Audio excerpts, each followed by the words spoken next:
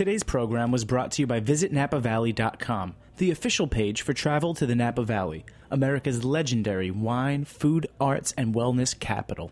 For more information, visit www.visitnapavalley.com. I'm Brianna Kurtz, host of Eat Your Words. You're listening to Heritage Radio Network, broadcasting live from Bushwick, Brooklyn. If you like this program, visit heritageradionetwork.org for thousands more.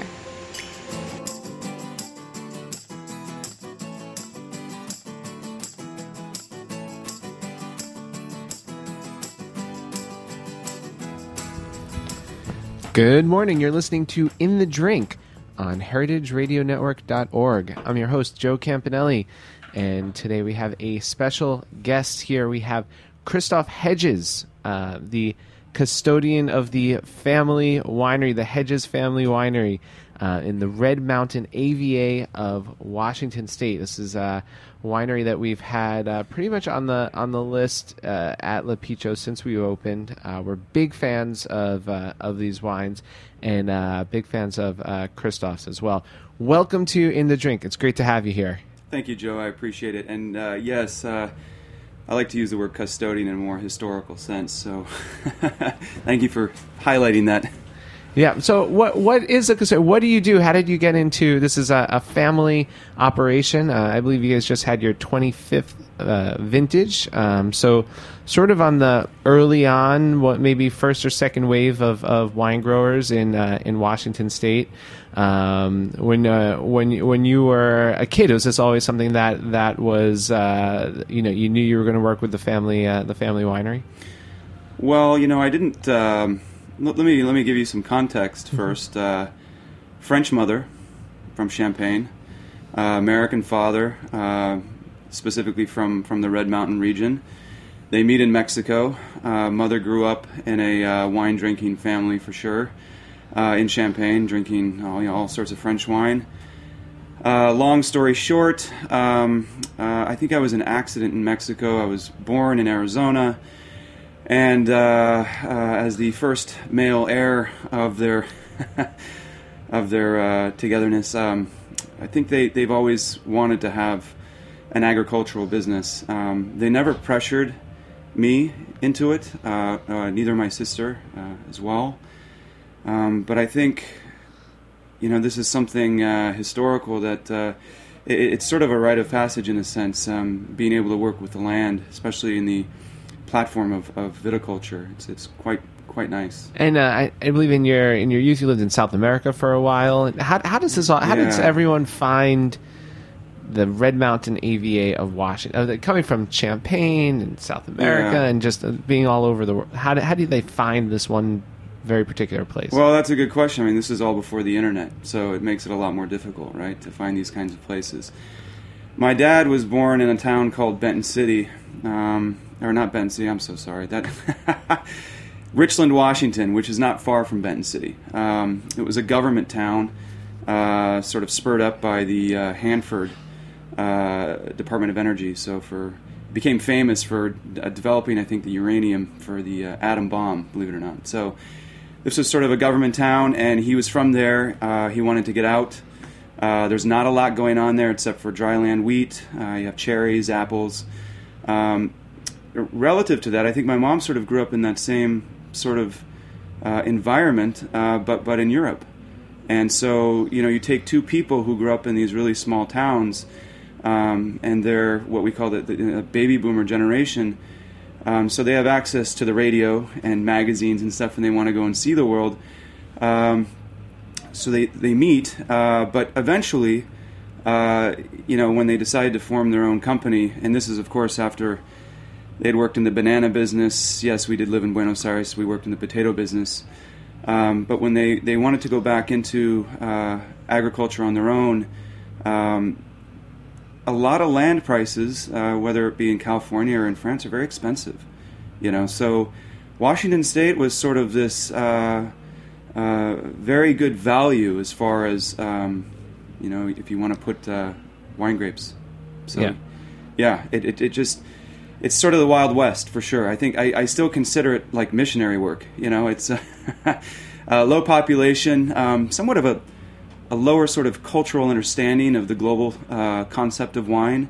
But more and more, even in the local town, Benton City, I'm seeing people starting to drink wine at lunch, which is really nice. That's cool. I mean, it's rare in even in New York today to see people drinking wine at lunch. Actually, just the idea of eating out for lunch is yeah. Last time you were in town, we had a really lovely meal at Charlie Bird, and very much in the European and I guess Benton City style had some delicious wine at lunch. But that's pretty promising to see. Is there a restaurant and hotel industry there that might bring some wine tourism, or is that also something that's maybe lagging behind a little bit? Oh no, for sure it's lagging behind. I right now we have, like any sort of sort of developed place, you still have the larger corporations, so chain restaurants, chain hotels. But you're seeing this sort of growth of the VRBO, or Airbnb type thing where people are renting out parts of their house for wine tours, so they don't have to sleep in a motel, and kill the romance after a day of wine drinking. So that's starting to happen. Okay, so you're brought up in this. Sounds like just a super interesting family life. You're, lived in South America as a kid, a European mother, involved in agriculture and travel. And then you went to college in California, and after college, tell me if this is true. I read this in your bio that you actually were a bull rider for a period of time. I mean, from the last time that we met, and which was the only time that we met, I had this impression of you as someone who's very thoughtful and sensitive. Very smart, and not that bull riders aren't these things, but someone as someone who's maybe more in tune with their like emotions and sensitive side, and very thought provoke. Your approach to wine is one of soul and connectivity to the place. And to me, the idea of a bull rider, this kind of like visceral adrenaline. Did this really happen? Is it true? Are you a bull rider? Yes, I agree with all your statements that you just said. I'm not going to lie on that. But yeah, it's funny. People ask me that all the time. It's like, wow, you were a professional bull rider. What we like to call it in the rodeo trade is we were rough stock guys. So I rode everything from bulls to saddle bronc was one event I did as well, and bareback. I represented the town of Benton City, which is just below our lovely little AVA. Mm-hmm. And to be honest with you, I did it because of I was sort of needing that Americana infusion in my life, I think. I have dual citizenship, French and American, and I grew up, I'd say, the pertinent years in the summer in France, along with my sister as well. My mother would take us there for months at a time. So I wanted to see what it was like to really get into that American spirit of things. My grandfather, who's French, the French grandfather, he was a big cowboy at heart. Even though his the mayor in the town, or some of the towns surrounding them are all socialists, the fact is he loved that American, sense of freedom and idealism and Western. So I wanted to dive into it and see what it's like, and I figured, God, there's no better way to do it than join the professional rodeo circuit. And how long did that last for? 1 year. 1 year. Yeah, the injuries can really get to you after a year. Yeah, it can be tough. Yeah, I mean, not knowing anything about it, it's been on TV increasingly lately. You see professional bull riding.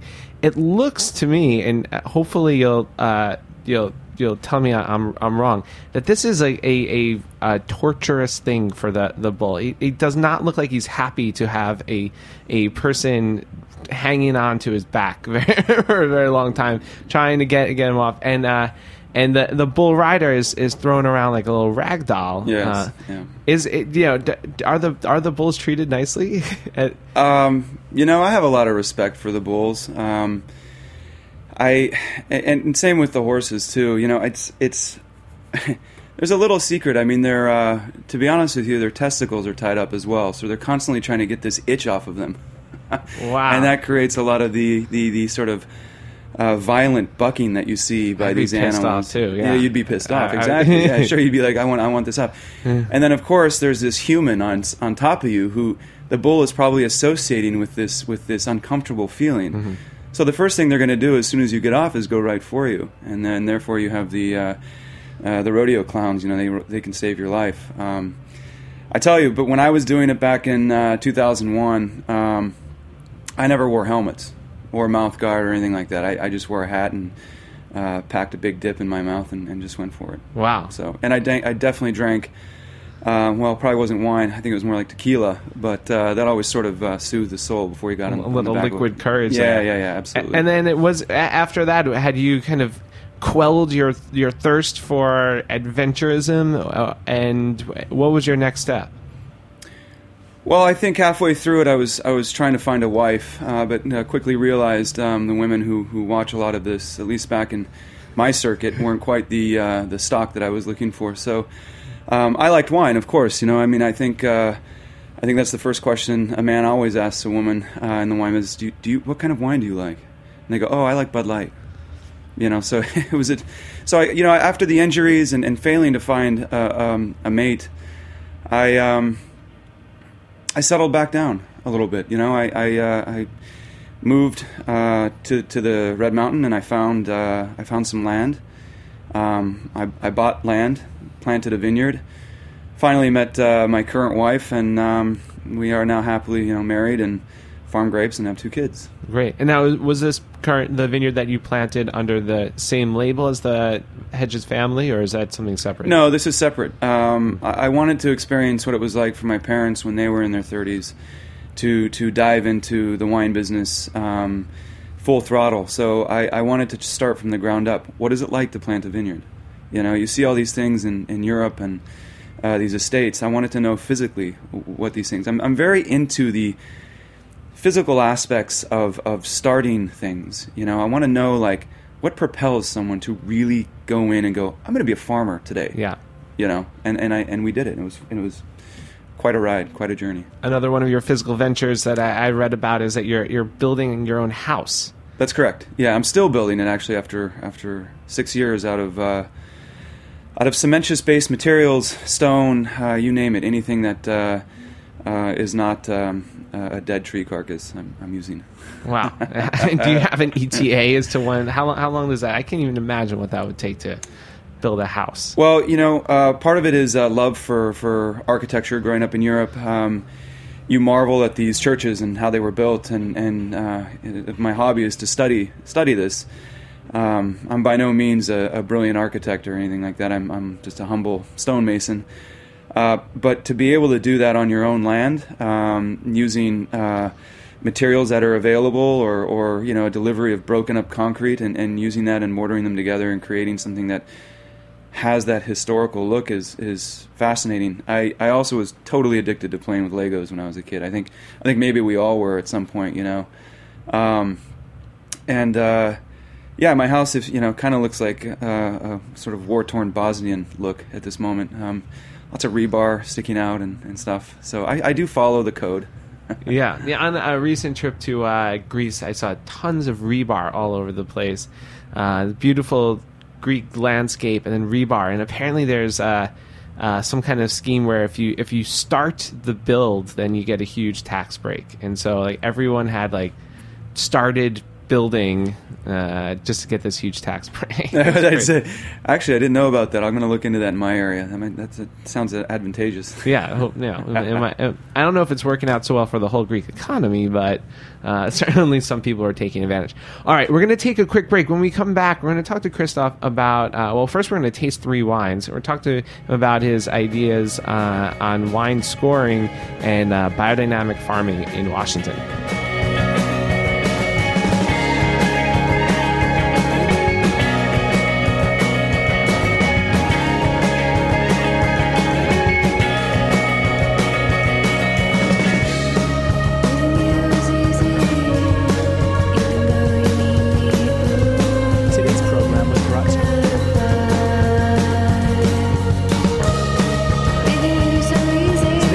program was brought to you by VisitNapaValley.com. Welcome to the Napa Valley, North America's legendary wine and food capital, where the art of living well is defined and each season holds a story waiting to be discovered. Life feels slower here, lived at a place where tables are set with care. Fine wine and food are created from the bounty of our own vineyards and gardens, and relationships with friends and family gathered around the table are somehow sweeter. When planning a trip to the Napa Valley, we invite you to visit the destination's official visitor website, visitnapavalley.com, or stop by Napa County's official visitor information center, located in downtown Napa, where our friendly and knowledgeable community ambassadors can assist you in creating your own legendary Napa Valley experiences. The Visitor Information Center is located at 600 Main Street in Napa and is open from 9 a.m. to 5 p.m., 7 days a week, 360 days a year. Your invitation to experience the Napa Valley beckons. Take a deep breath, lose yourself in our quiet green and golden hills, renew your body and spirit, taste our legendary wines and cuisine, and experience the people who make this valley like no other in the world. For more information, go to visitnapavalley.com. All right, and we're back with Christoph Hedges from Hedges Winery in Red Mountain AVA of Washington.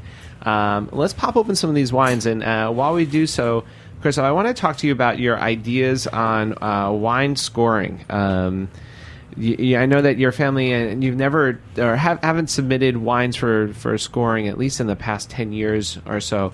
And beyond just not submitting, you have some real strong opinions on this. I remember when you did the presentation to our staff, gave out actual stickers that said, "I do not hang out with people who drink 100-point wines," which was actually a hit amongst the staff at my restaurant. But where did these ideas come from, and what are your feelings on why wine scoring is so evil? Well, first off, I want to tell you I don't believe in totalitarian dictatorships, and I think that the wine scoring world has always been ruled by sort of an elite few. Now, I'm not going to lie, I'm a capitalist. I totally agree in the American system, but when it comes to art, when it comes to things that are subjective, the application of a static symbol to represent an ever-evolving produce like wine is, to me, completely backwards. I mean, even after 10 minutes of a wine being engulfed in oxygen, it changes. So does the score change as well? And the assumption of the system means that there is a perfect score. Now, if there's a perfect score, what does that tell you about something that's ever changing? Is it ever changing within the context of godliness? It absolutely is not logical. So, if Spock were here, he would agree with me, I think, on this. It's completely illogical to tag a number and say, this is the quality of this wine. Yeah. Yeah. And I also have to agree with you in the sense that it's a personal, tasting wine is a personal thing as well. I think there are better made wines and poorer made wines for sure, but the experience of enjoying it is something that's very personal, and I think that if someone else says that it's the best wine in the world for them, it certainly might not be for you. Yeah, well, let's look at it this way. The scoring system evolved out of a need by the American consumer as we started to evolve as a drinking society, right? We didn't know much about wine back in the 70s and 80s, so we needed someone to tell us, or some entity to tell us what to drink. And what better way to do it than to simplify it down to just a very simple thing, which is a number. Yeah. But now, obviously, with the whole food and wine movement, and the rock star chefs and the sommeliers and this program, for instance, we're exposed to so many different things that it's really become not needed. I think. Well, then, what do you think is the best way for our consumers to learn about wine and you can't personally talk to every single one, everyone who buys a bottle of your wine. No, I think agree. that's the best way. If you could speak with the producer, the person who made it, who understands the place where it came from and how it's made. But for someone who's trying to learn about wine and real wine and good wine, what do you think is the best way to do that? Well, my honest opinion is to just drink more. You gain it from experience. But the one thing I do want to point out is I 100% agree with wine writing. I think wine writing is today's modern poetry.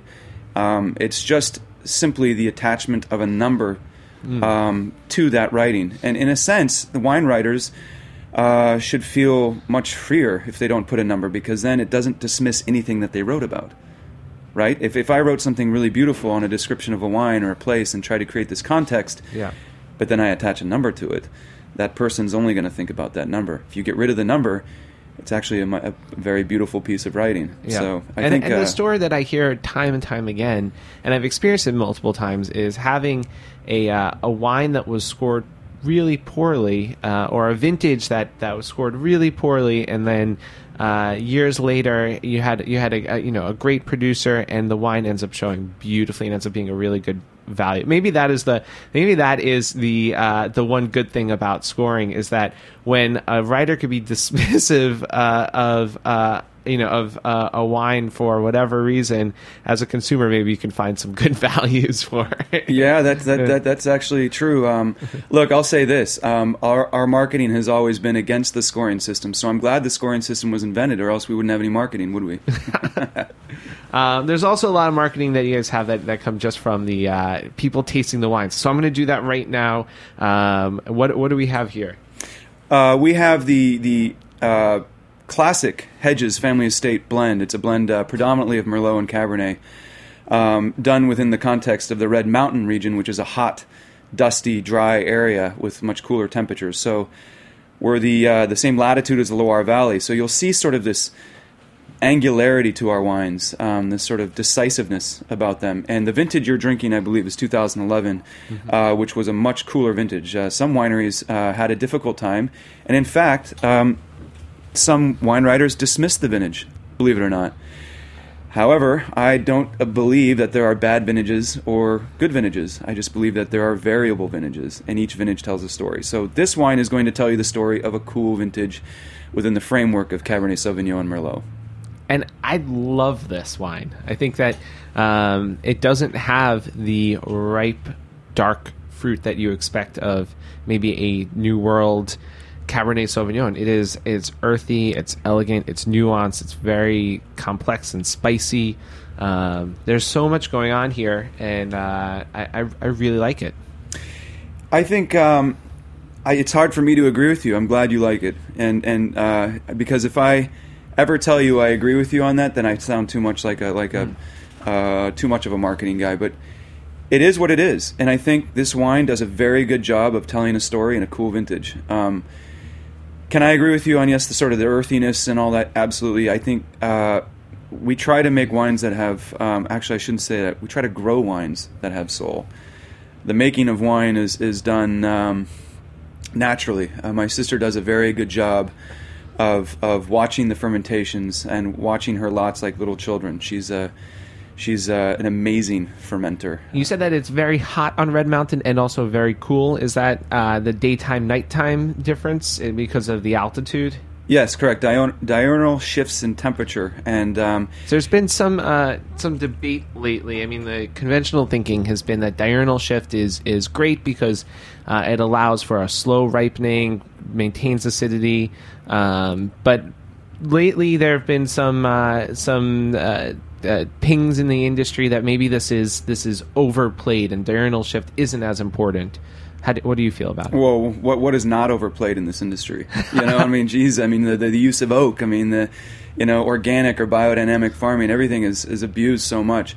To tell you the truth, it is what it is in our region. You can't fight it. It's Mother Nature. I will tell you this. I'm going to put my biodynamic hat on, and I like to use the metaphor of the human body. You love the heat during the day, but when you want to go to sleep, it's nice when the air conditioning's on, isn't it? Yes. So I look at grapes the exact same way. You are what you eat also. So, what you put into the vineyard also comes out, I think, in the wine too. And that's helped us with our biodynamic program. Well, the wine certainly is bright, energetic, has some good acidity. In fact, my mouth is watering, which how often do you get that from a West Coast Cabernet Sauvignon? So it's like a juicy, delicious wine. And then what's the second one here? In the kind of more Burgundian bottle with big Red Mountain on the label. Yes. So, for instance, this wine is higher up in the AVA on the slope. So the soil depths get more shallow. So one could argue that the extremes of growing here are much more intense, and Syrah tends to love this this environment. It's a project that my mother created when she became a Chevalier de Testevin. She's female, so that was obviously that was a good thing. So she made a wine, this wine, as an homage not only to that, but to her late great grandfather, who was also a Chevalier de Testevin. It's done in a very beautifully savage style. You'll see a pronouncement of yeastiness in the nose on this wine.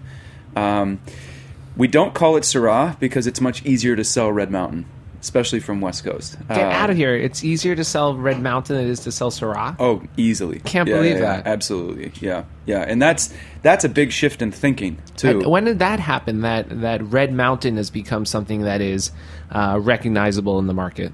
It's always sort of had this like mystique within the geek trade, but I think with some of the press that we've had with some of the Napa Valley people moving up into our region, it's been easier to sell this wine, the Syrah, by calling it Red Mountain. And obviously there's no difference in the marketing between what the old world does and what this wine is. I think it's easier to market a geography than what's actually in the bottle. Yeah, it's an automatic trademark protected by the federal government.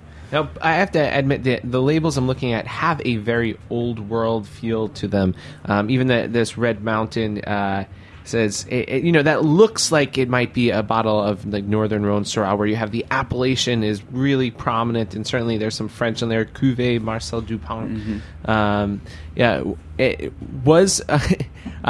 Is that an idea that you have, that you're looking towards the old world for inspiration? Was the bull riding thing a rebellion against? Did you grow up with a very, very French minded household all the time? I think if French people were exposed to the rodeo, you'd see a lot of French rodeo stars. Yeah, sponsored by Great Burgundy and Bordeaux houses. No, the label is nothing more than just a manifestation of trying to promote geography over the one who ferments and grows the wine. Yeah. I think tying yourself too much to a product, personally as a human, is not good, because we all die, but the geography of the grapes continue on. So you always want to put, I think, the geography as the rock star, not the person. Oh, well, this is extraordinary. I really love this the Syrah. And then going on to the last wine, a big mountain. You didn't have to bring a magnum of wine to our little show here. It's only made in magnums. It's only made in magnums. No. It's okay. I'm using the rest in various other venues throughout the day, so we'll be okay. We'll just drink half the bottle. Okay, so the magnum that we're looking at is the Les Hauts Cuvées 2012. This is the first release of this wine, huh? This is the first release in this form. This really represents the old Red Mountain Reserve, which we've been making since 1987. There was a removal of that wine when the vineyards became old enough. All of the lots tasted amazing, and we couldn't distinguish between reserve anymore. When we started biodynamic farming, we noticed differences between our biodynamic certified plots and the unbiodynamic lots. So now this reserve is back in full form and representing what we call a very, it's a natural wine. It's Demeter certified on the back label. You can see that. Some people talk about it, but they don't go through the certification. So this is a natural wine. Natural red mountain wine. A natural red mountain wine. What That's correct. What does natural wine mean to you? There's no. I feel like there's no concrete definition of natural wine, but since you said the N word here, so yeah, sure, let's do it. It's a throwback to the basics of winemaking, which means there really is no winemaking. There's just managing. The vineyard is farmed, obviously organic, but with biodynamics, you're also treating it homeopathically in a sense. And then once the fruit comes into the cellar, basically nothing is done, except for the movement of the fruit from one vessel to another. Everything is done naturally. Yeah. Everything that would have gone wrong with the product has already gone wrong with it, if anything's gone wrong at all. So only mechanical processes have been done to the wine, nothing chemical, right? So there's only moving it from one place to another, picking it, and that sort of thing. That's it. There's nothing else done. There's no added sulfites. There's no anything. So yeah, maybe we made a Magnum because since everybody talks about sulfites giving you a headache, since there are none really in this wine, you can drink an entire Magnum by yourself and you'll be fine. You you'll could be still fine. get a dehydration hangover. You can do that, yeah. So do definitely drink a Magnum of water as well. We all know what a hangover is like, but you do get the benefits of the nice antioxidants. So when you transferred to biodynamics, did you notice a real change in the quality of the wines? Maybe not so much the quality, but the soul, the depth, and the ability to express not only geography, but vintage variation. And that is the story of wine. Where it comes from what time. And so this wine is it risky to make? Yeah, but we like that risk. We make highly inconsistent products in a positive note, meaning we appreciate vintage variation.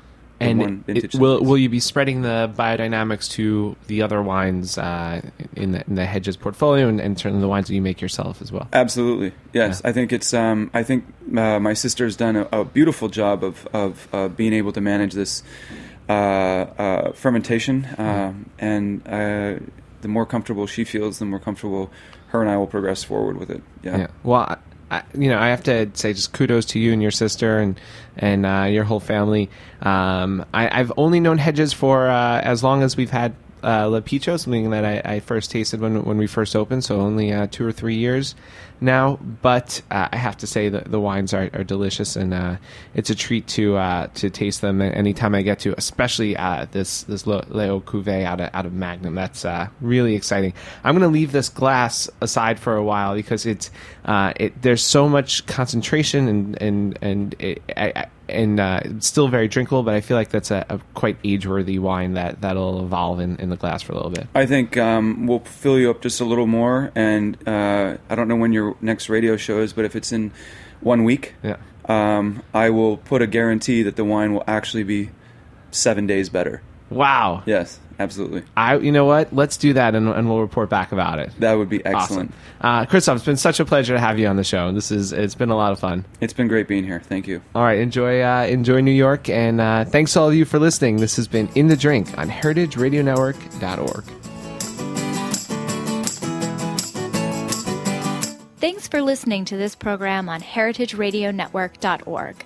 You can find all of our archived programs on our website or as podcasts in the iTunes Store by searching Heritage Radio Network. You can like us on Facebook and follow us on Twitter at heritage_radio. You can email us with questions anytime at info@heritageradionetwork.org. Heritage Radio Network is a 501c3 nonprofit. To donate and become a member, visit our website today. Thanks for listening.